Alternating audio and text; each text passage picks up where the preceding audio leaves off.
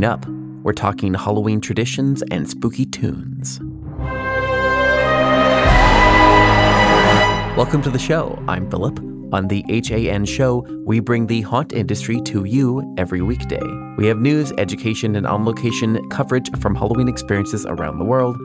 Whether you're a professional or enthusiast, each episode helps you better prepare for Halloween. We also have partner stations, and today's episode is from one of those partners, Haunt Topic Radio. This is the 2022 Halloween special from Haunt Topic Radio, and well, I'm just going to let Brian explain the rest of it. Enjoy.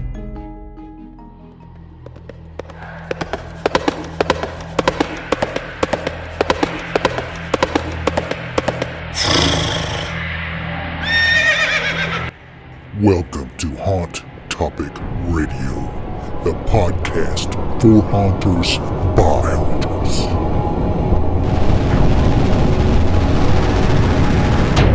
These are our scary visions.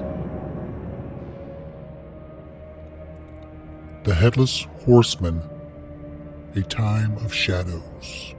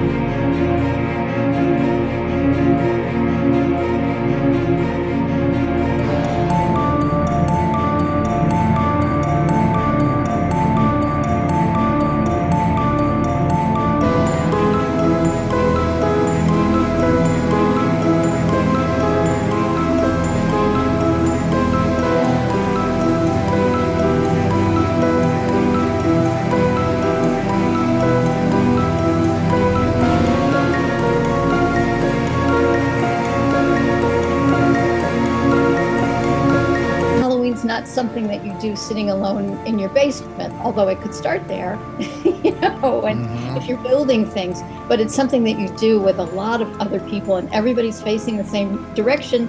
And like theater, you do it till it's done.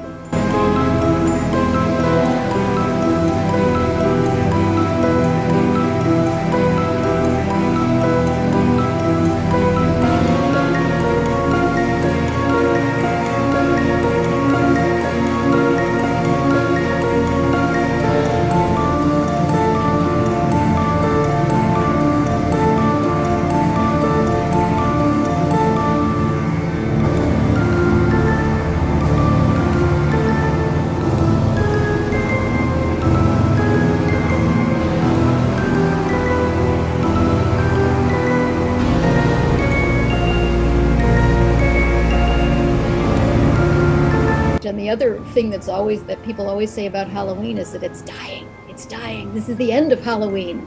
You know, after 9/11, it was too dangerous to go out. It's the end of Halloween. After the Tylenol killings in Chicago, oh, let's shut it down. You know, it's dangerous. We can't do it. And every time Halloween comes back.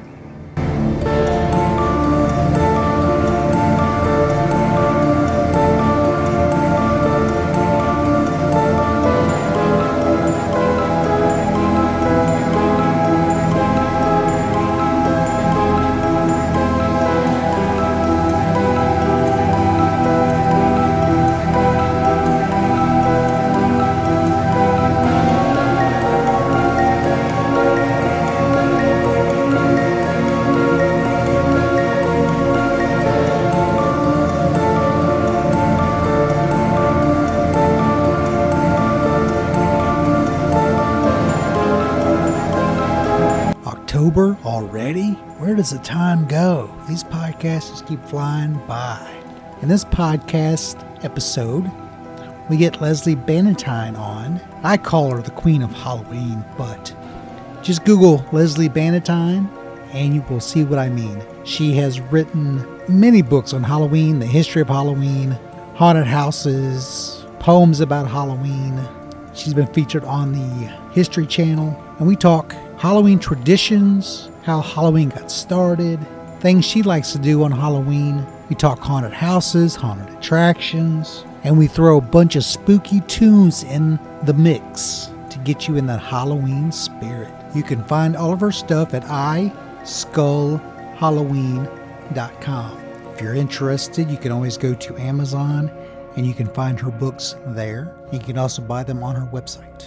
We hope you're having a great October, that you're taking advantage of the things in your local community. Pay attention to those Facebook events, those flyers, those pumpkin fests, those corn mazes, Oktoberfests, the crisper weather if you live in one of those states. Enjoy October because it's almost over. We want to wish you a happy Halloween.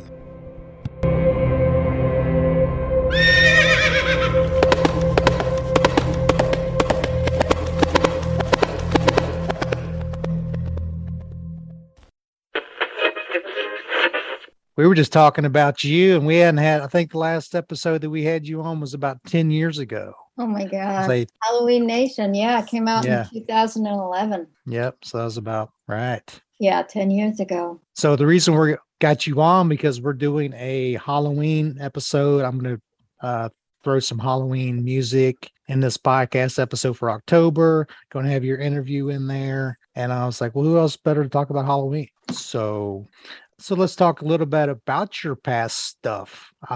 Like we interviewed you for Halloween Nation, which kind of covers the behind the scenes of haunted attractions and home haunts and stuff, wasn't it? Yeah.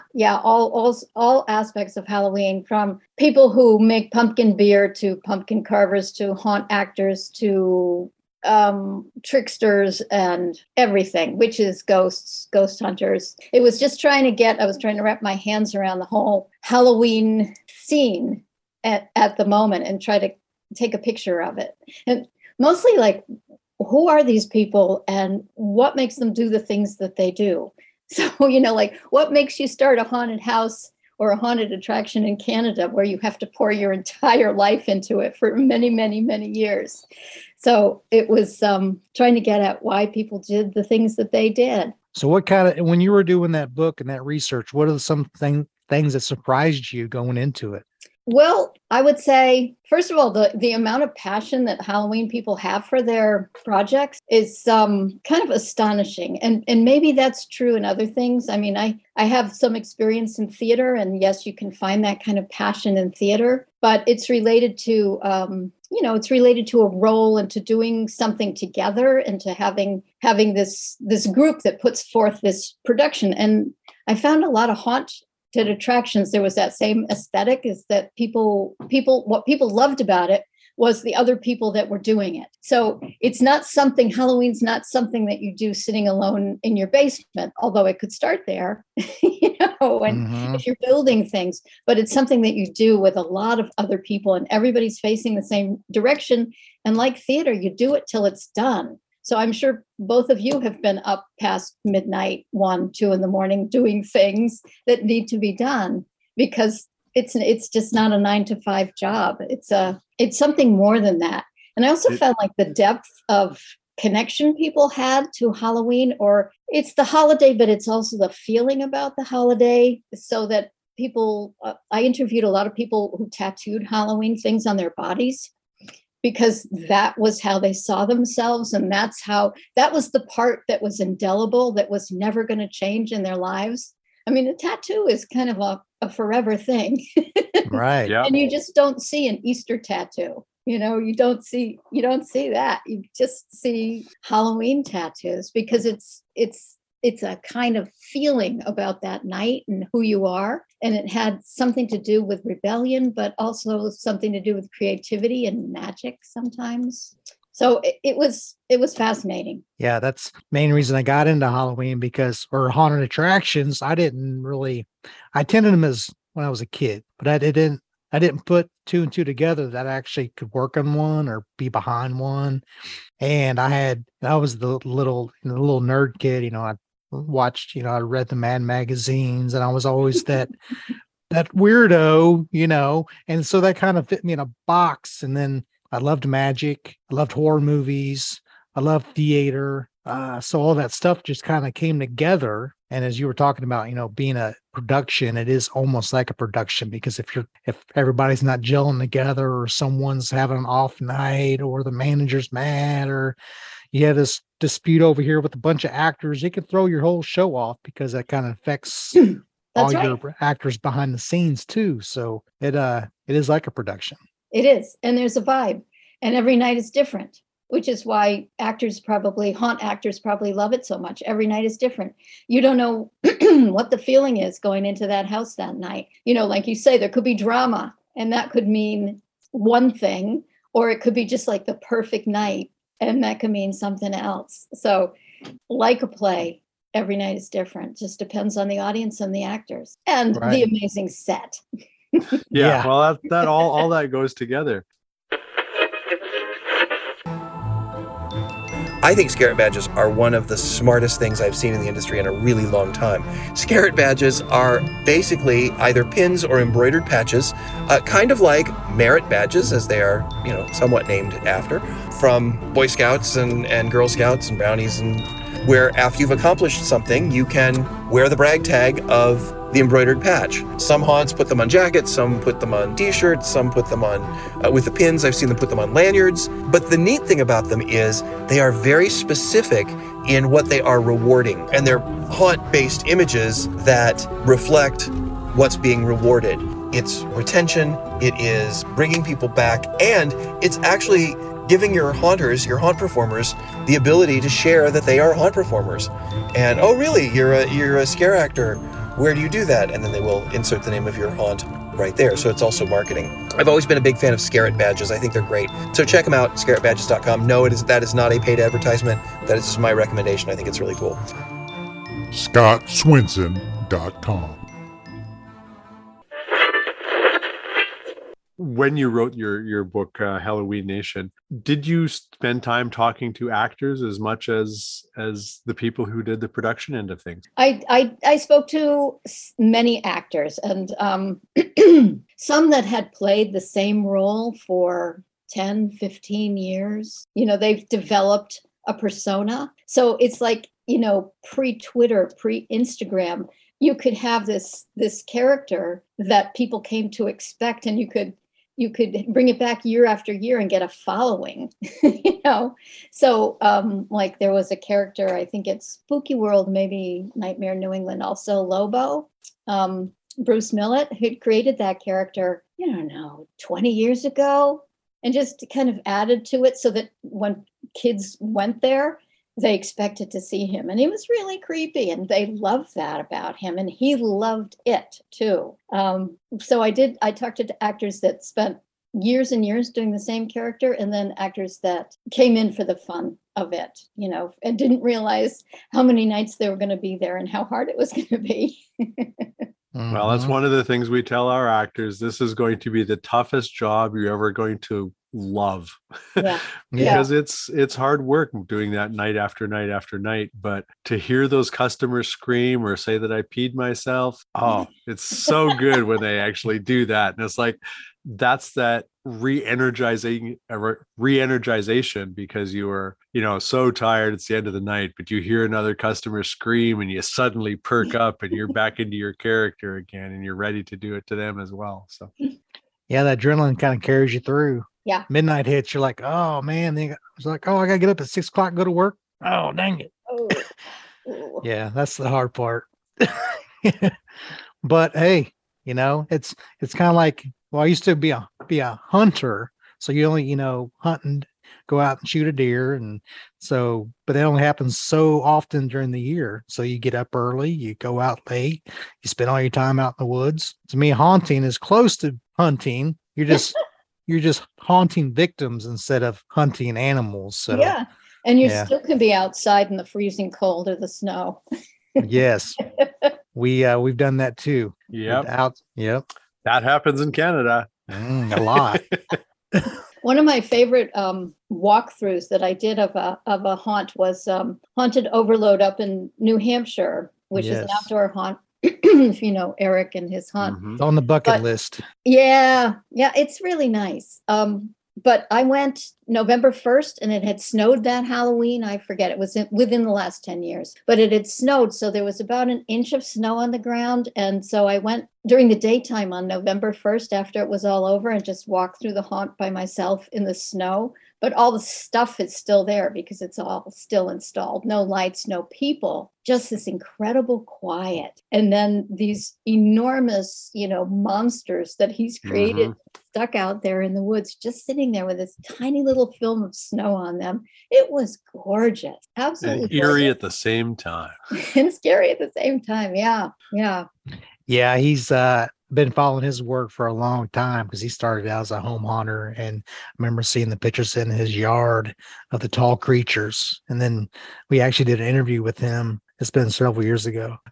But yeah, to build those oversized creatures out of wood, I think that they did a castle or an old mansion or something. Yeah, there's a mansion out there. Mansion. I saw the photos of the snow covered. I don't know if he posted them, but is the picture of Halloween Nation, is that from his haunt? It is. Yeah, Okay. the cover is. Yeah. Okay. The first cover. They just re-released that book and they put a different cover on it, some drawing of a haunted house. But the first one, the Okay. orange one, is one of his pumpkins. So if they re-released it, were there any edits or updates to it that you participated, or maybe even a new I wrote forward? it. Yeah, I wrote a new introduction for it. Yeah, because it had been around 10 years. So, stuff has happened. Entering the haunted house.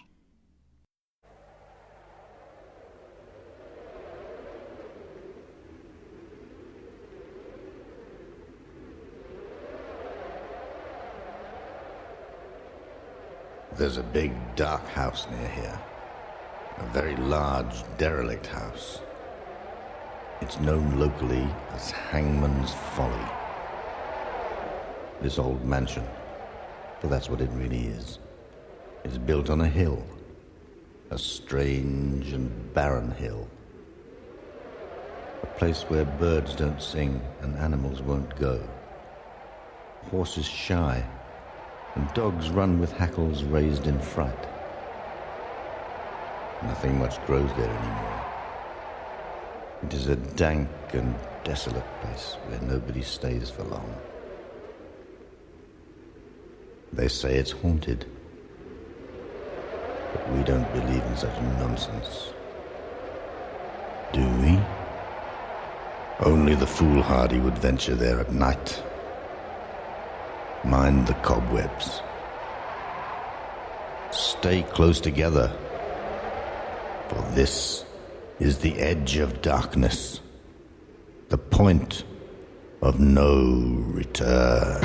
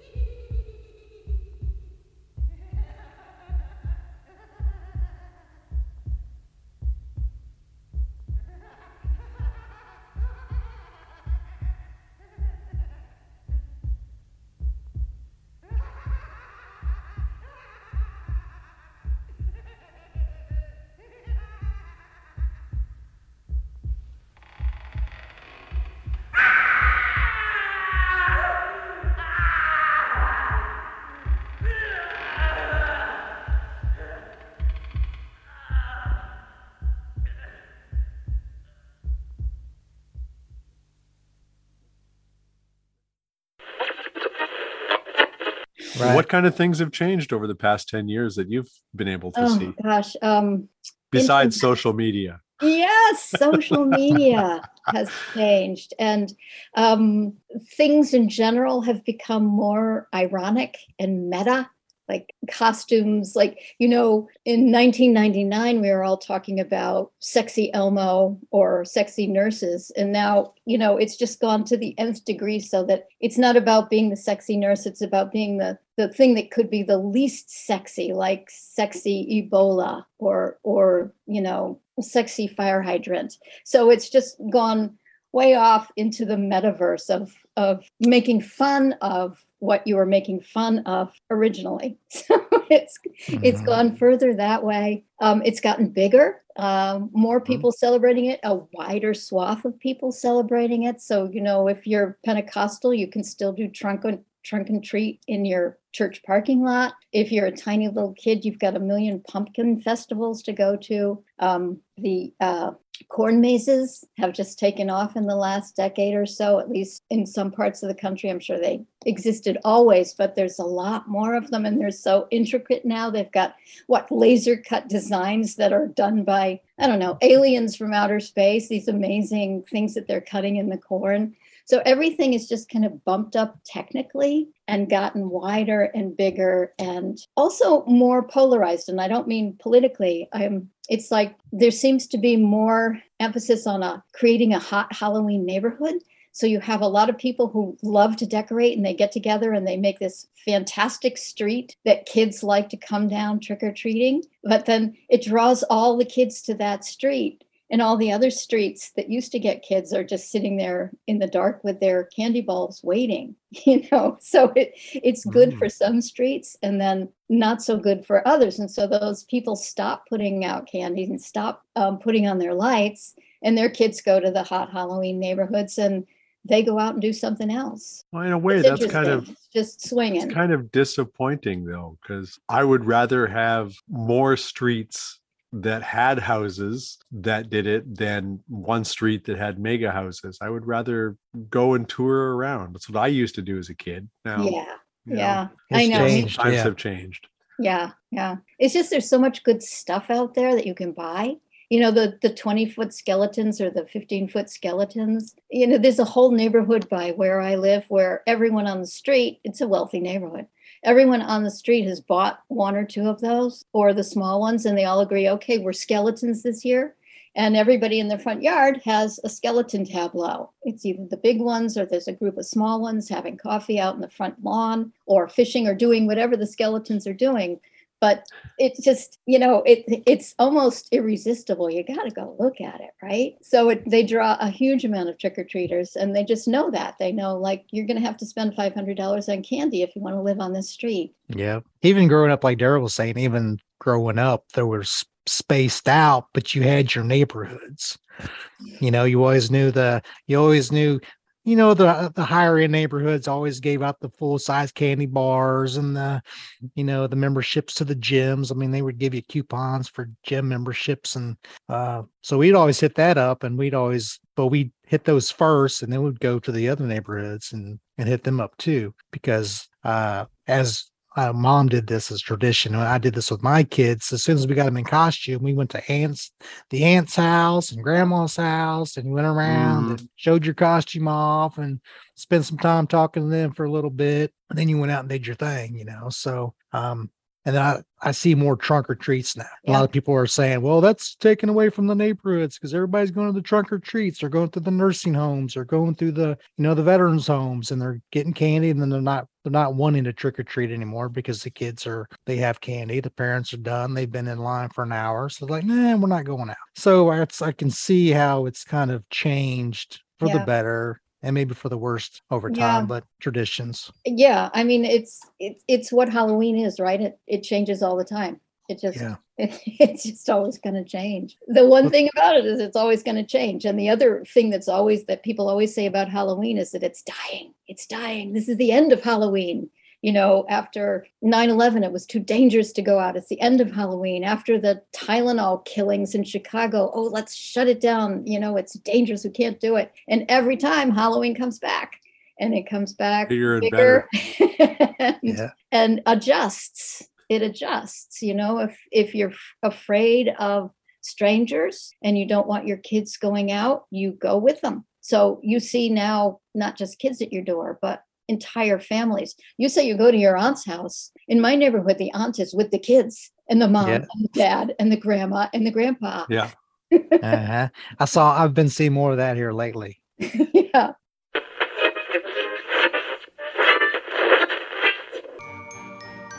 Do you know what causes haunted attractions to shut down before they even get started?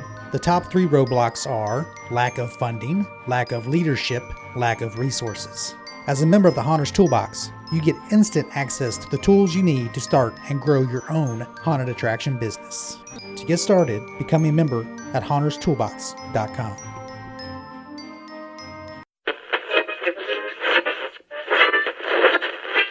Well, speaking of traditions, what are some of the, I know you've done books on Halloween, all the way going back to how Halloween originated. Yeah. So for those people listening to the podcast, what are some things, how did Halloween really get started? In this country, you mean in America? Well, Go all back, the way back? go back further than that. Okay. Yeah. All right.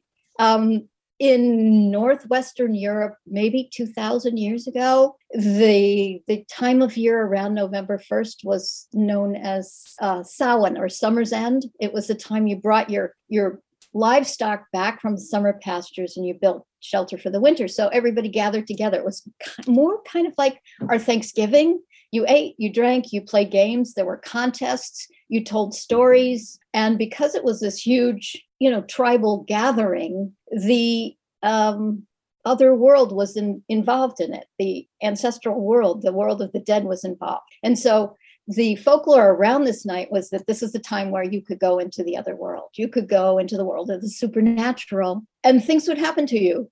And you could return from the world of the supernatural, but you would be changed. It was a journey.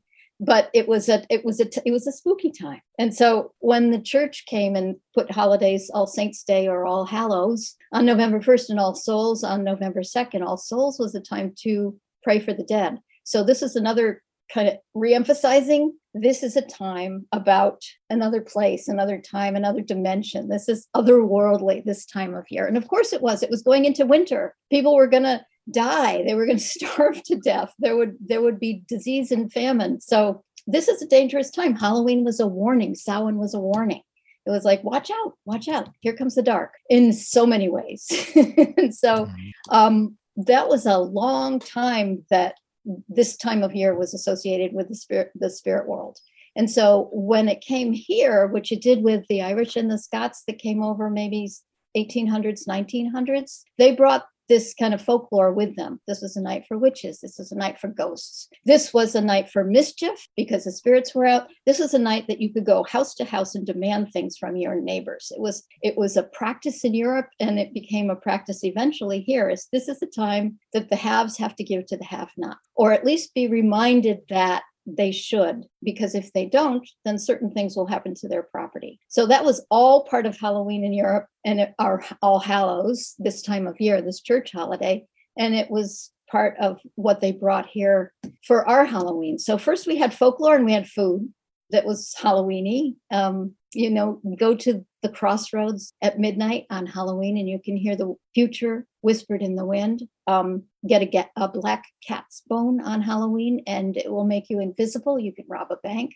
How do you get a black cat bone? You have to boil a black cat in a graveyard, hopefully, and pick up each bone and run them through your lips. And the one that screams, that's your magic cat, black cat bone. So you can see that there was a lot of folklore and superstition that came around this. And it wasn't just Irish and Scots. It was African American. It was German. It was the whole melting pot of what America was in the 19th century got into what Halloween was. And the first parties happened late 1800s. It was the Victorians that went, you know what? This is a great theme for a party. So let's have a Halloween themed party. And so when they thought about Halloween, they thought about Halloween in Scotland. And it was a time for fortune telling and playing games and eating and finding out who you would marry, because that's kind of what it was about in Scotland.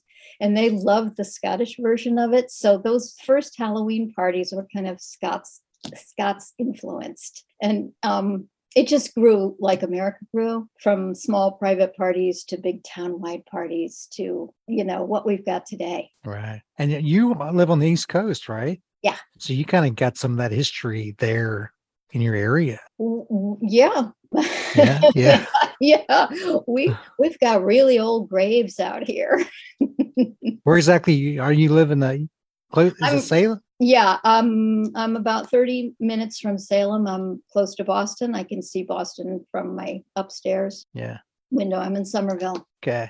And one thing I always found interesting was the jack-o'-lantern, how they did the gourds. I guess they did the gourds there, and then the pumpkins were something that was growing around the same time, so they started using the pumpkins. They did turnips over in Europe. And, carving faces into vegetables was a thing on many different holidays. It wasn't just All Souls Day to represent the souls who were trapped in purgatory, which some people think those lanterns were. They did them as Christmas, and Christmas in Brussels. They did them on different holidays at different times. It's something that people kind of naturally did. Was you found a turnip and you carve a face in it and you put a light inside it and it means something. And here, we've had pumpkins in this country since day one. They were just nothing but pumpkins. You talk to any Puritan and they'll tell you they're sick of pumpkins. They were everywhere here. And the first people who discovered them as potential heads that you could carve in were kids. Early 1800s, their cousins in England were doing this on Guy Fawkes, but it was irresistible. You have all these pumpkins lying in the field. They're left over. You got candle stubs. You've got a knife. In the dark of autumn, steal a pumpkin, carve a face, put a candle in it. You put it on the end of a stick and you float it in front of someone's window late at night so that they just see this face floating in the window, have no idea. And then you take it down and run like hell. So that was the thing. It was called the pumpkin trick. And you can see it in magazines all through the early 19th century. And then eventually the magazines started to say, well, this is how you do the pumpkin trick. And this is how you carve, because magazines got very instructional after the Civil War with a lot of how-tos. And kids' magazines would teach them how to make this pumpkin trick. But they began to call it a jack-o'-lantern, because a jack-o'-lantern technically is marsh gas. It's a light that combusts in a marsh or over a graveyard and then disappears. So a jack-o'-lantern is something that you see and you follow and it disappears. And because the pumpkin trick was something that you floated in front of a window or popped up behind a fence and tried to scare someone with, it appeared and then it disappeared. And so they started to call the pumpkin trick a jack-o'-lantern. And then once it got into Victorian times and party times and people used them to decorate, they became Halloween jack-o'-lanterns. But for a while, we were also doing that on Thanksgiving, just because there were so many pumpkins. Ravens Hollow, Midnight Syndicate.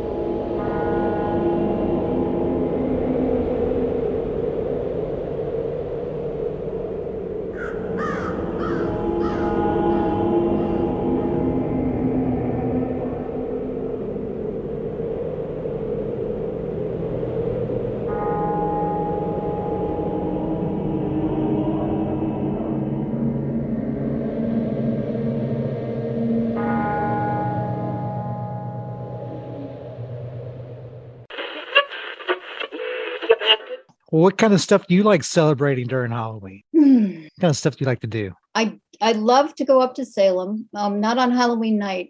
It's amazing on Halloween night, but it is wicked. You cannot get out of it. You can get to Salem. There's gazillion people there. They're all dressed up in the streets. It's a blast. But getting home is a long proposition. You know? Mhm. Takes you a half hour to get there and 3 hours to get back. Yes.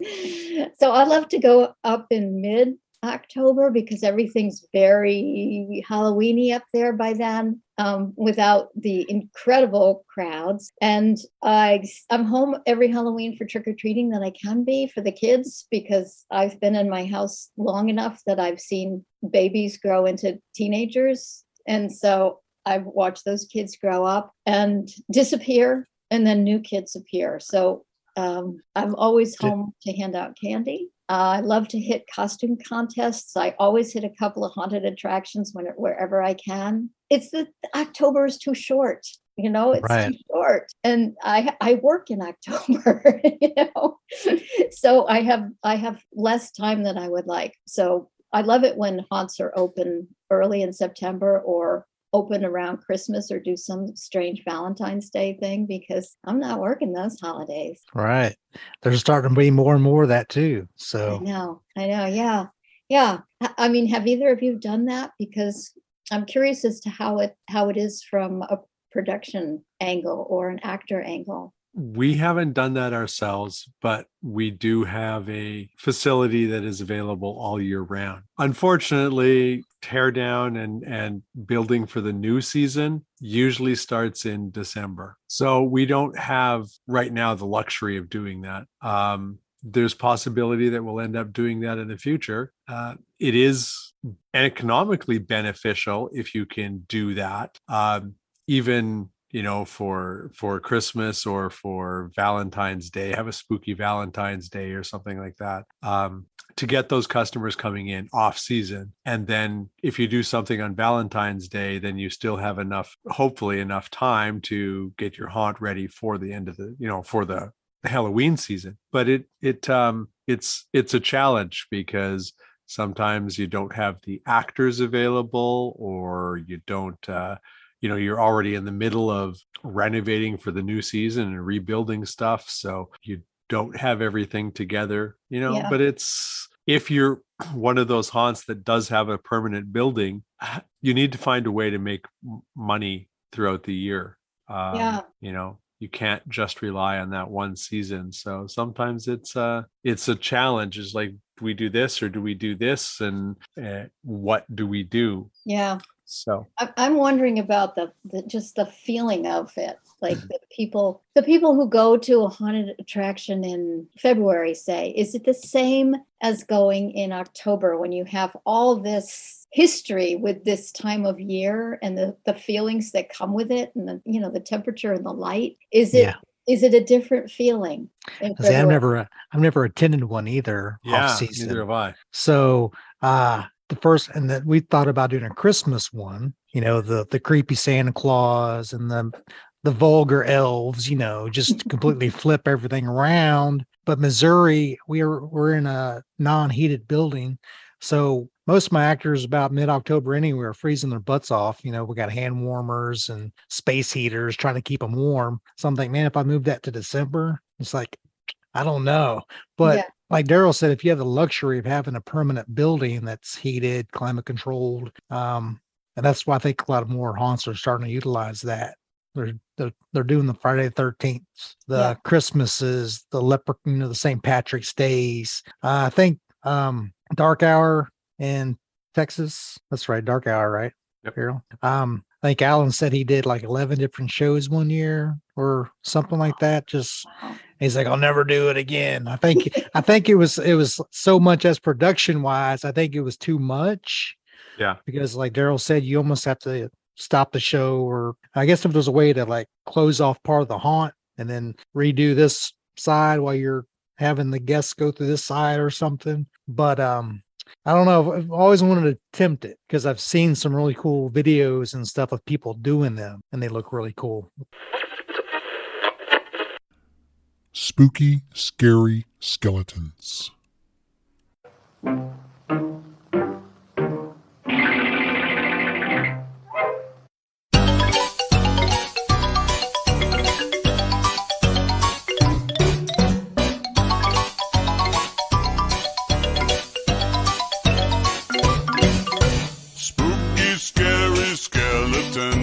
send shivers down your spine. Shrieking skulls will shock your soul, seal your doom tonight. Spooky, scary skeletons speak with such a screech. You'll shake and shudder in surprise when you hear these zombies shriek. We're so sorry, skeletons, you're so misunderstood. You only want to socialize, but I don't think we should. 'Cause spooky, scary skeletons shout startling, shrilly screams. They'll sneak from their sarcophagus and just won't leave you be.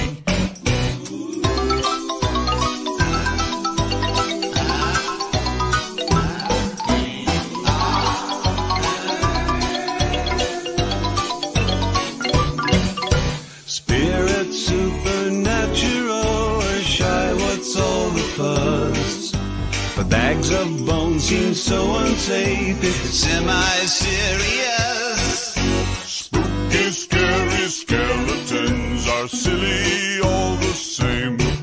They'll smile and scrabble slowly by and drive you so insane.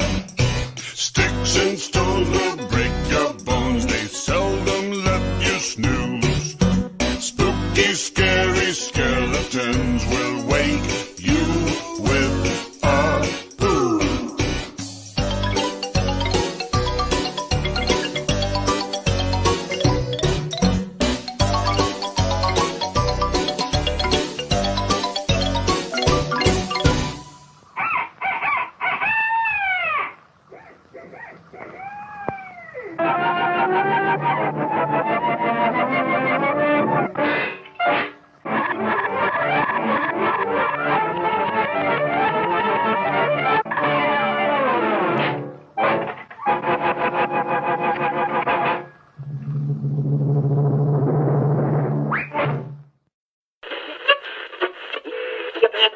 Speaking of Christmas stuff, do you follow any of the Krampus? Daryl's a big Krampus society person. I don't know if you had done any research on Krampus. I have not. I'm just a big fan for sure. And, you know, someday on my bucket list is getting over to Germany or Austria.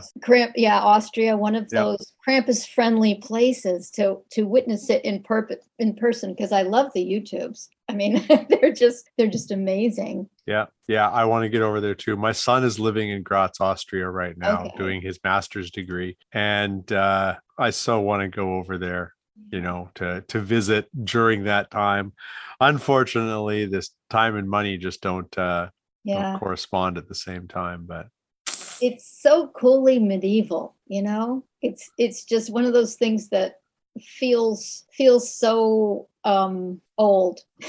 But well, it is much like Halloween. It has that tradition. It's a different tradition, and you know, if you study some of those things, it's happens in a lot of different cultures. Similar things, not exactly the same, but there's the Krampus and then the Grumpus and all of those helpers of Saint Nicholas and associated things. And it's just kind of interesting how in one area it's one thing, in another area it's something else, but you look at the root of it and it's very similar. And that's kind of like, you know, the fall festivals and Halloween. There's similarities in between them, but they've all been adapted to their own purposes. Yes. And at the bottom of Krampus, or at least part of it, is this punishing or what we have left of it is the Santa Claus, you better be good, right? In New Orleans, they have a similar thing. It's the same thing, but it's I think it's not related to Christmas. It may be related to before Mardi Gras, but people in the neighborhood will put on these incredibly hideous skeleton faces and then climb in other children's windows and scare them to death. And it's all about being good, but it's just so, I don't know, local. You've been naughty. It's like, you know, your aunt putting on a skeleton mask and climbing in your window when you're 9 years old. Yeah. And I have no problem with that, doing that. Like, teaching there are reasons that you need to be good because bad things will happen. It's not like we actually do them to our children, but there are consequences for being bad. And stories like that I'm just trying to think, I know that happened to us as a child, and it wasn't Santa's just not going to bring you anything, but there was bad things that were going to happen, but I can't remember exactly what they were, right? But it was just that, no, you have to be good because otherwise bad things will happen to you. You'll be taken away or whatever. And it's interesting how that has permeated cultures, and we've kind of lost that now. Now if you're bad, you have to go sit in a corner, and it's not the same thing. Think about what you've done. Yeah. Right. Self-reflection. Yeah. Just shows you how times have changed. But when you're reflecting and your reflection disappears in the mirror, that gets scary. Then you're a vampire? Possibly. I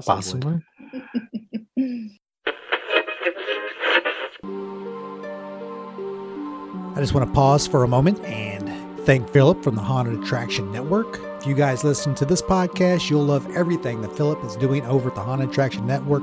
That's hauntedattractionnetwork.com. There's weekly podcasts. Philip also does the seasonal entertainment source magazine that is free to subscribe to. Yes, it is a real magazine to your mailbox. Him and Scott Swinson also do Green Tagged. But if you're subscribed to the Haunted Attraction Network feed, then you will get it in your podcast player. So go on and check out everything the Haunted Attraction Network has to offer. And make sure to sign up for their email newsletter at hauntedattractionnetwork.com/newsletter.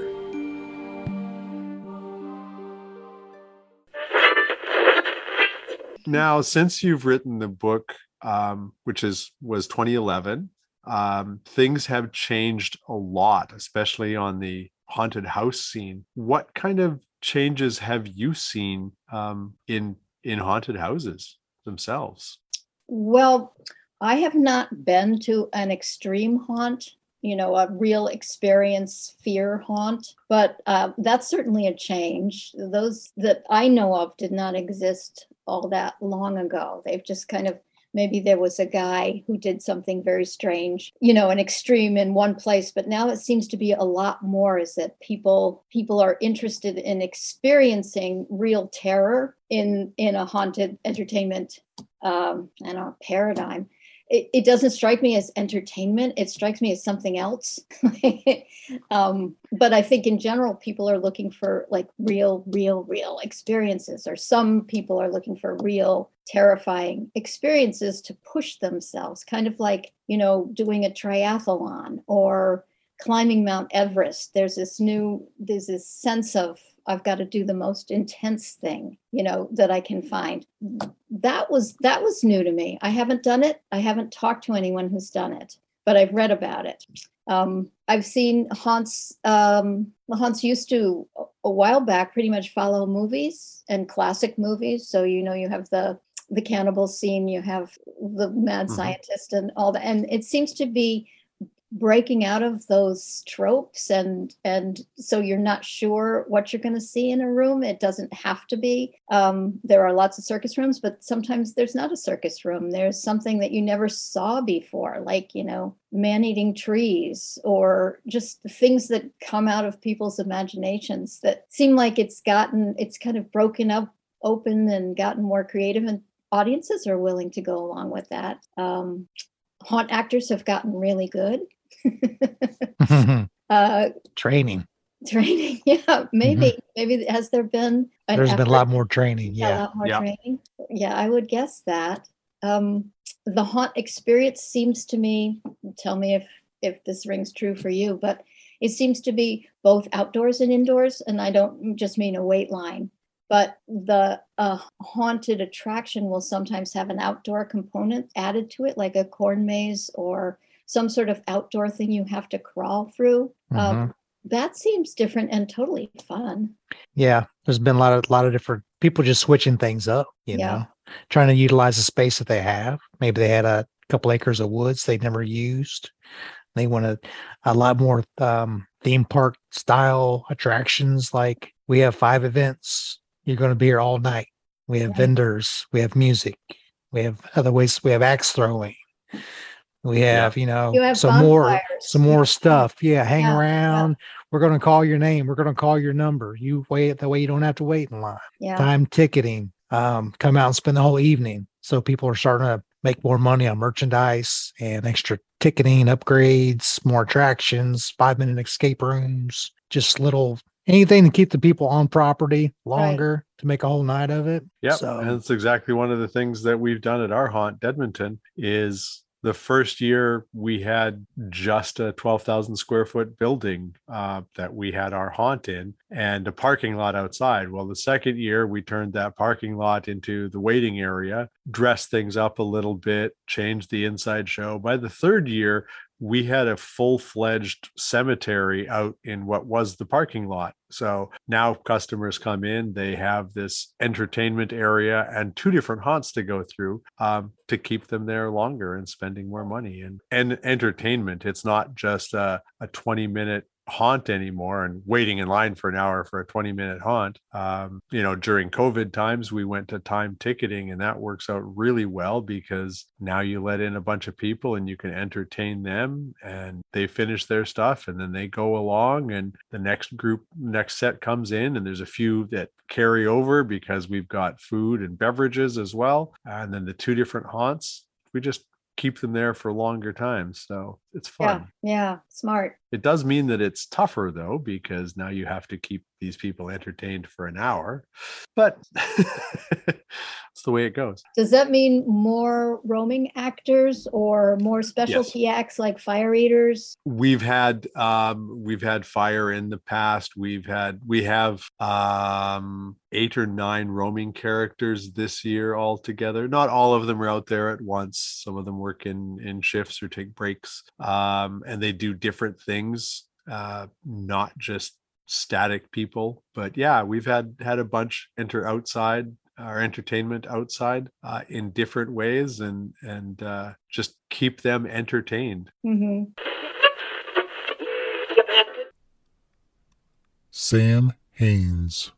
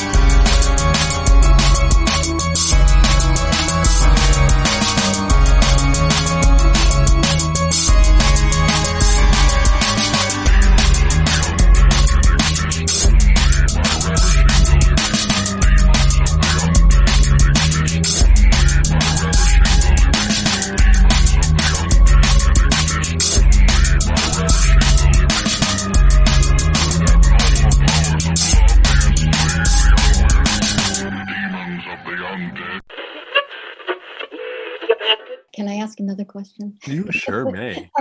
Are the ages changing? Is it a lot of teenagers and some older people, or are there families coming? Are there more people who are in their 30s, 40s, and 50s coming? I'm going to say all of the above, but we do get a lot of tweens, teens, and young adults, mid-20s sort of thing. And it depends on the night. But there are horror fans of all ages. So horror fans of any age, they're the biggest thing, right?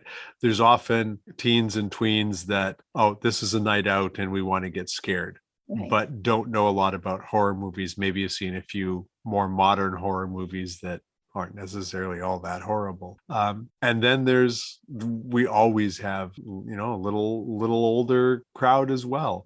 We do have people that come in families, especially, fathers or mothers bring in the group of teens and all their friends. And, sometimes they'll send the group of teens in and mom and dad will go in afterwards just so they can actually enjoy the show. Yeah. And our, group, I was surprised when I first started the Dead Factory. We were kind of marketing to the younger crowd. We've kind of been known for more scare. We're not extreme, but we're really scary, tight spaces, things that shock you, just things that they're not expecting. And so before the teens even get in there, they're already freaking themselves out. So it's like we have a lot of 20s, 30s, 40s, 50s. I've even had 60s, 70-year-old people that just love it, but they're more the take your time, check out the scenes, they're really into it, like the design aspect of it. But we have our teens too that have come through in a big group and they're hiding their head and tucking down and they're on a line. And so trying to teach your actors how to scare different type of people is always an evolving thing too. So yeah, because you never know who's coming. So it's like, okay, well, if you can't scare them, you got this chance to do this. If you can't do that, just you don't have to scare everybody all the time. Yeah. A lot of people say, entertain them though, right? As long as they get their money's worth out of that room. So if you can scare one of their friends, hey, that at least you're scaring that friend, and it's still making that person like, oh, you got you. I like the people that come back, get her. They're always pointing somebody out. Yeah, really throwing their friends under the bus. Yeah. But that's when it's fun, is if you hear somebody's, name, then you can go ahead and tell your actors is like, in the next group, there's somebody named Bob. Because he was the one that was picking on poor Michelle. But hey, now you know Bob's name and you get to play with him, and Michelle has a laugh. And then you scare her in the next room. It's like, there's somebody named Michelle in the room after, or in the next group to the next room. So everybody gets on their walkie. Bob's coming through. He's got the red hat. Okay, we got him. You know what I've missed, and I think I hope COVID didn't kill it, was zombie crawls, which had just a big heyday. 8 to 10 years ago, even 5 years ago, there were lots of zombie crawls, and people loved them, and whole families would go zombie up and march down the street or through the shopping mall or wherever it was. They still happen on occasion. I don't know really? if they're as popular as they were, though. Yeah, I have not seen any up around here after COVID. I wonder if the Walking Dead brought all that out when the Walking Dead series came out and zombies became a huge thing. I don't know if that was part of that or not. They had the zombie 5K runs. They had the zombie, the walks and the crawls. But you're right. I haven't seen them as much as they used to. Yeah, zombies are I miss them. Yeah. I put a spell on you. Thank you, Max, for that marvelous introduction. I put a spell on you. And now you're mine. You can't stop the things I do. I ain't lying. No! Don't listen to them! Been 300 years, right down to the day. Now the witch is back, and there's hell to pay. I put a spell on you. Good joke. Happy Halloween. Thanks a lot. No, man, I'm serious. Yeah, You got it. You're not kidding. You had the bus. All right. Yeah, cheer up. Let's go, guys. Hello, sailor. My name's Wilfred. What's yours? I put a spell on you, and now you're gone. My planet fell on you, and it was strong. So strong. Your wretched little lives have all been cursed 'cause of all the witches working. And the worst, I put a spell on you, and now you're mine. What's up?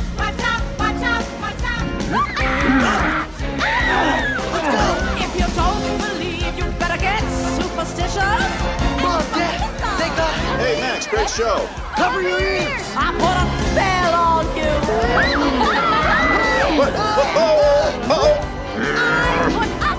Oh, I wish we had the camera. I say if you buy up or maybe up and die.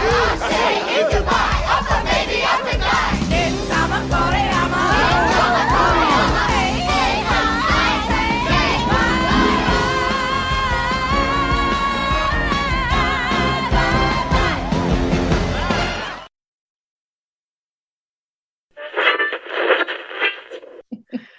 So, what's one of your favorite Halloween creatures? Dracula, Frankenstein, werewolves? What do you? What do you? Oh my! Yeah, it's like picking a favorite, isn't it? I know. you're Which one of having- your kids do you love most? Do you dress up? Do you dress up I as a do, certain but character? I go classic witch. I mean, I have a whole closet of witchwear, so at any Yeah. moment I can do that. And actually, will on Friday. Saturday. There's a there's a festival at the property where they filmed Hocus Pocus, and so it's a witch fest, and I will go in costume to that. Nice. It's tons of fun. There's a million Sanderson sisters in this thing. They're just everybody's dressed up like them. Yeah. But as far as creature, there's been so many vampire types. You'd have to say vampire, but which era? Right. I would say Nosferatu would be my go-to vampire. The old black and white. The fingernails, The fingers. the fingers, which if you watch like daytime TV talk shows, lots of women are wearing those nails that are like 3 inches long, and all I can see is Nosferatu. It's like, Yeah. So besides dressing up as a witch, what's the favorite Halloween costume you've ever worn? oh wow. I do have a really excellent zombie bride, which it's just really good. In fact, I won 3 contests with it in recent years, pre-COVID, but it's nothing fancy, but the makeup is pretty good. And I've got these wonderful shoes that I've ripped up, and the toes are painted red, so they look like they're bleeding. It's kind of a nice zombie touch. So, and lots of torn veils and, bugs and everything. But it's a good costume. I won scariest costume at a club once, and second place in a very large costume contest in my hometown. Right on. Very proud of that. Carriage Ride, Midnight Syndicate.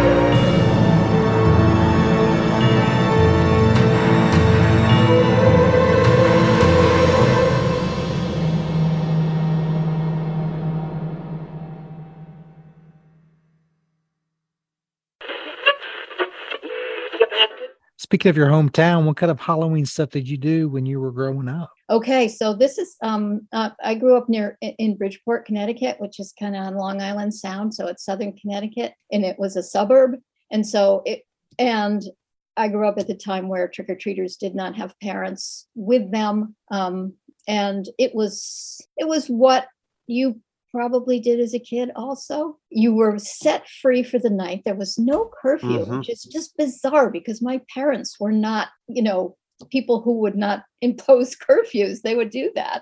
I mean, as a high school kid, I had to be in at 10 o'clock. So we're not talking about crazy parents who didn't know where their kids were, but they just let us go. I mean, at the age of 7, my brother was 5, bye. I'm a cat. He's a robot. We're out in the street as long as we can stay standing. And believe me, we were out as long as we could stay standing. As long as you could carry that pillowcase full of candy. Yes.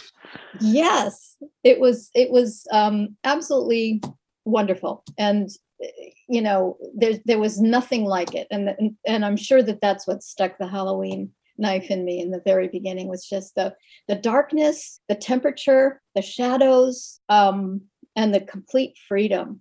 Later on, I got into the imagination, the creativity of the holiday, but at the very beginning, it was just the freedom and the absolute unbelievability that you could go to somebody's house and they won't give you candy.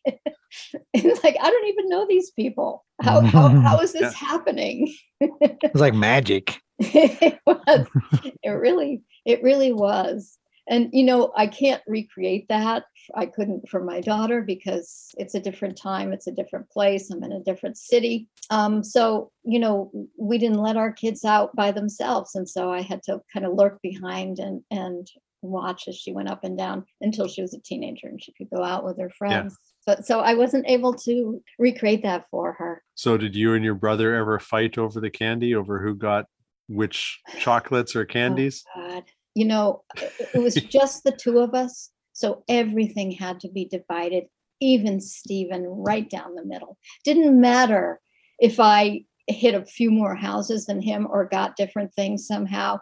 We would sit there in the living room and actually, divide it. Even Stephen, every single piece of Turkish taffy, I got one, he got one. I got a Fireball, he got a Fireball. So just always even. 2 kids. Everything gets even. It's like and then what happens if what happens though if you had a third one? Is that what the parents parent tax? Parents. And they did, like every parent, they do that. I didn't know until you don't like these ones. These are too salty for you. Yeah, no. Have you seen those mean YouTube videos where the parents pretend that they eat all the candy and they don't, and then the kids come back and they're crying and they're like, "Oh, we just got it right here." I know it's heartbreaking. It is. Those you ate all my candy. Pretty funny. It is funny. It is heartbreaking, but it's funny at the same time. You can't stop watching them. Yeah. Cruel and unusual punishment. Yep. Can blame, was it Jimmy Fallon for that? Was that his thing? I think I'm not sure who it was. One of the evening show hosts. So I like watching them go through haunted houses and get scared. That's not. I think Jimmy Fallon went through a haunted house and got scared. They don't know how to react. Right. Yeah. Yeah, it's fun. Lonely Waltz, Destiny Beard, and Midnight Syndicate.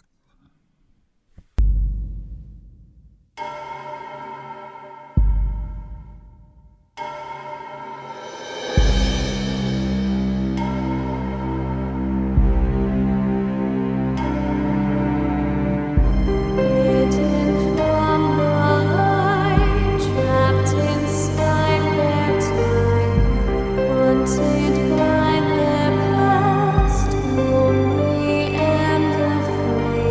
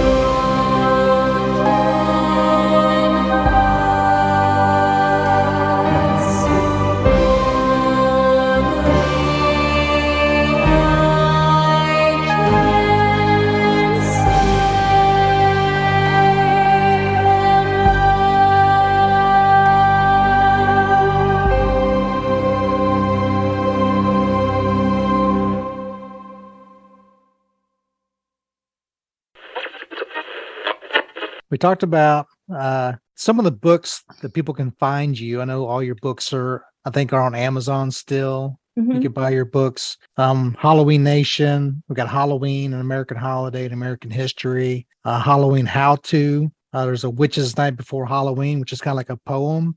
It's a kid's book. It's an illustrated kid's book. Kids book. You did one on jack-o'-lanterns, the history of the jack-o'-lantern, I think. Any other books you want to tell us about? I know you have an upcoming book. It's not Halloween or any upcoming books or anything that you want. Doesn't have to be Halloween. It's whatever you're working on. Or? Yeah. Well, the book that just came out is a collection of short stories called Unaccustomed to Grace. I started working on short stories about 8 years ago and put together a collection and was able to get it out there in the world. And it's not Halloween. It's just me. So they're a collection of 13 short stories, all different. And that's the one I'm kind of excited about now, although it's October. So right. Super excited about Halloween right now. And I was just thinking before I was talking to you guys that I wrote my first Halloween book. I had just had a baby. And when I'm a grandmother now. So it's been a long time that I've been doing this. It's been such a great ride. So you might have to have some. Okay. I was going to say, besides Unaccustomed to Grace, what other kind of books have you written? Have they all been Halloween, or have you ventured into other personal interests? They have all been Halloween, my books, except for this last short story collection. But I also I wrote for the theater for a long time, but in the past, not that I wouldn't again, but. So theater, like doing developing stories and stuff. Yeah, yeah. Developing scripts and plays and things like that. That's good. It's awesome. Yeah, I think it goes well with Halloween, with the performance of Halloween. It's there's a lot of similarities there between theater and Halloween. Right. When you said that earlier about haunts are starting to get away from the horror movies aspects and starting to create their own characters, well, a lot of haunts are starting to develop their own stories and their own backstories for those characters and progressing that attraction and into different ways. They've taken maybe the main characters and creating stories and sub-stories within those characters, and they might release this version this year, and then something, he's gone mad, or they've evolved. The patients have taken over, or a virus is broken out in the, so they've taken the same characters and the same story, but they've twisted it a little different. That's so neat. Which, yeah. And they say some customers don't really care; they just want to go and get scared. But then those hardcore ones that are following you throughout the year, they're like, oh, I wonder what Dr. Phobia is doing this year, or, or whatever, character you have. So it's good to keep your fans involved like that too. Yeah. So I think back in the JC Haunt days, it was just boo scare, Right. but I think that's one way attractions have evolved, is they've started to focus more on their characters and their story. Yeah. So Yeah. Yeah. They're Oh, becoming that's good. interactive theater in a way. Yes. Yeah. Mhm. Much more theatrical in every way. I mean, it's just gotten kind of wonderful that way. It's sight, sound, smell, temperature, everything. yeah. Yeah. it's And so- I think the customers are demanding that too. Yeah. Yeah. Because they've been to Halloween Horror Nights and they've been to Not Scary Farm, and they come back home and well, we want to experience that here. So, and it's forcing everybody to kind of step up their game Yeah. to kind of meet that expectation too. So Exactly. The Munsters.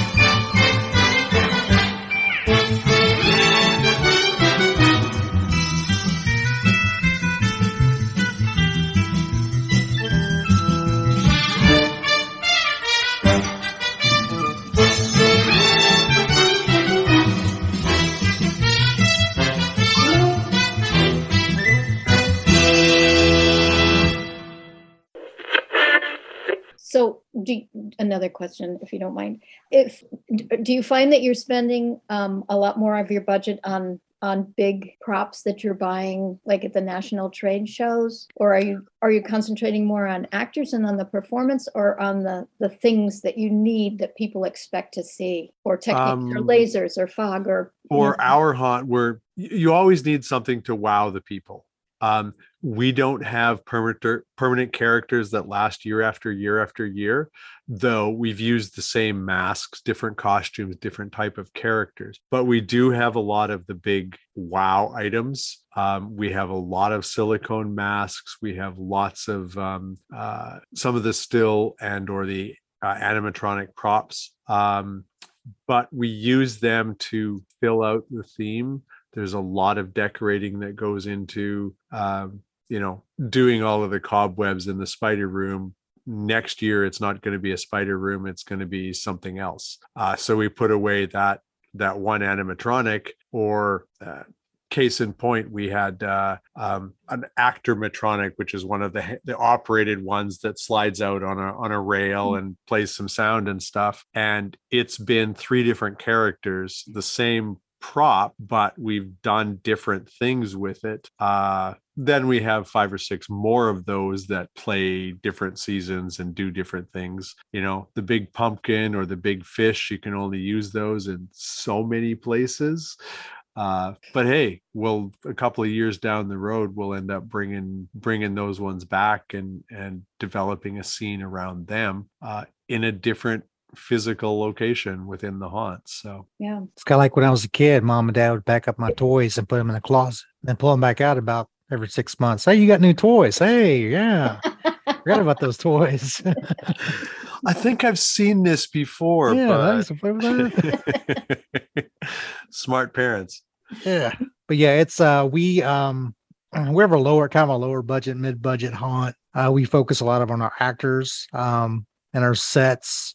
We have a few animatronics, pop-ups, more distractions, but we don't have any of the over-the-top stuff. We would love to have them.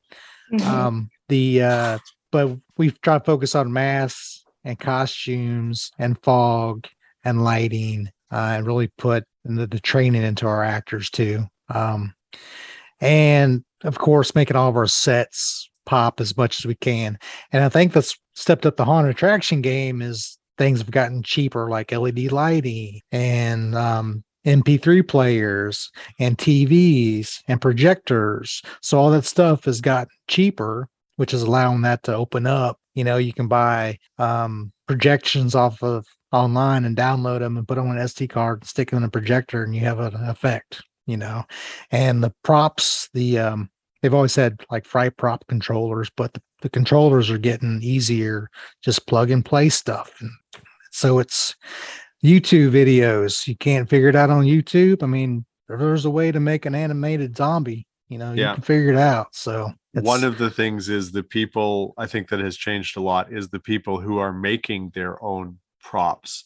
There's more and more people that are making it, and more people that are stepping up to, high, beautiful looking props. Way back in the days of just the Halloween list, you had to know programming and air control and stuff to make some things. And now there's more and more people that have that knowledge, and they're passing it on to the younger generation because they're getting other people in with it. More and more classes are, make and takes. So people are learning how to do tombstones and skulls and just the things that people make now. Like great stuff should be a national sponsor for Halloween, honestly. It's just because the stuff that people make, even if they're only making intestines and lumps of charcoal and stuff and the blob, the skill level that these people are doing with that, it's all it is a a 2-part foam or a spray foam, and people are turning it into absolutely incredible creations. The talent out there it's amazing, and it's grown so much because, as you were saying earlier about the people who are supporting each other, most of the haunters who are making props are supporting those and learning and helping other people learn as well. And the talent is just getting better and better and better. And then there's 30 times as many haunts, because now there's 30 times as many people that know how to do this stuff. And everybody is raising up to a higher level, raising that bar a little higher. Yeah. And there's generations now of people who have come up watching really high-end horror movies and have seen like images that I might not have seen as a kid. So those people have those things in their mind, and they can create and build on a much richer visual language. Well, now you can just throw on a VR headset, and you can be immersed in the game, in the movie. It's crazy. It's like where was this at when I was 14? I don't know, but this is something new. Like we have this with the Resident Evil VR game. I haven't even tried to play it yet. The Resident Evil game itself kind of freaks me out. So I'm like, because I have a 14-year-old, and he's like, "You want to try Resident Evil VR?" I'm like, "I'm not sure. I'm not sure I'm ready yet, but maybe one day." Where can everybody find you and your books, or if they want to contact you? And all right, you can always find me at iSkull Halloween, ISKULL Halloween.com. That's my website. All my books are up there, and you can find them on Amazon. You can Google my name and find my contact information, or find it on my website. I'm happy to talk to anybody. Okay. Well, we hope you have a happy Halloween and you get your witchy groove on. Yeah. Coming up soon. So you too. Have a good season. Yes. Get some rest. No, it's that's important. That's take care of yourself. That's the main thing. Yeah. Pace yourself. Thank you. Well, thanks, Leslie. Thank you. It was a pleasure to talk to you guys. I wish you all the best. Next time we won't wait 10 years to do it. Okay. Yeah, right. Right. Bye. Thanks a lot, Leslie. See you later. Bye. Okay. Bye-bye. This podcast episode sponsored by Scare It Badges. Get your Scare badges at scarebadges.com. Also sponsored by Haunters Toolbox. Take your haunt to the next level at haunterstoolbox.com. Thank you for listening to Haunt Topic Radio. Please leave a comment wherever you found this podcast. Each comment you leave will help spread the word to other haunters around the world. See you next time.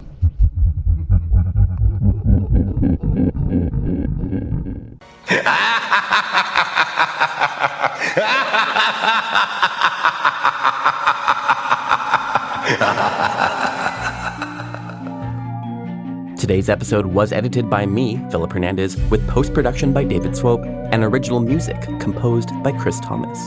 Support for today's episode comes from Gantom Lighting and Controls. Gantom illuminates attractions worldwide with the world's smallest intelligent spotlights. From Dark Hour to Netherworld, Super Mario Land to Hagrid's Bike, Gantom goes where other fixtures can't. See what you're missing with a free demo? Sign up at gantom.com/demo. That's gantom.com/demo. The HAN team includes Daryl Plunkey, Emily Louise Rua, Megan Spells, Gavin Burns, and Omni Adventures. Until next time, stay scary. This is a Haunted Attraction Network production.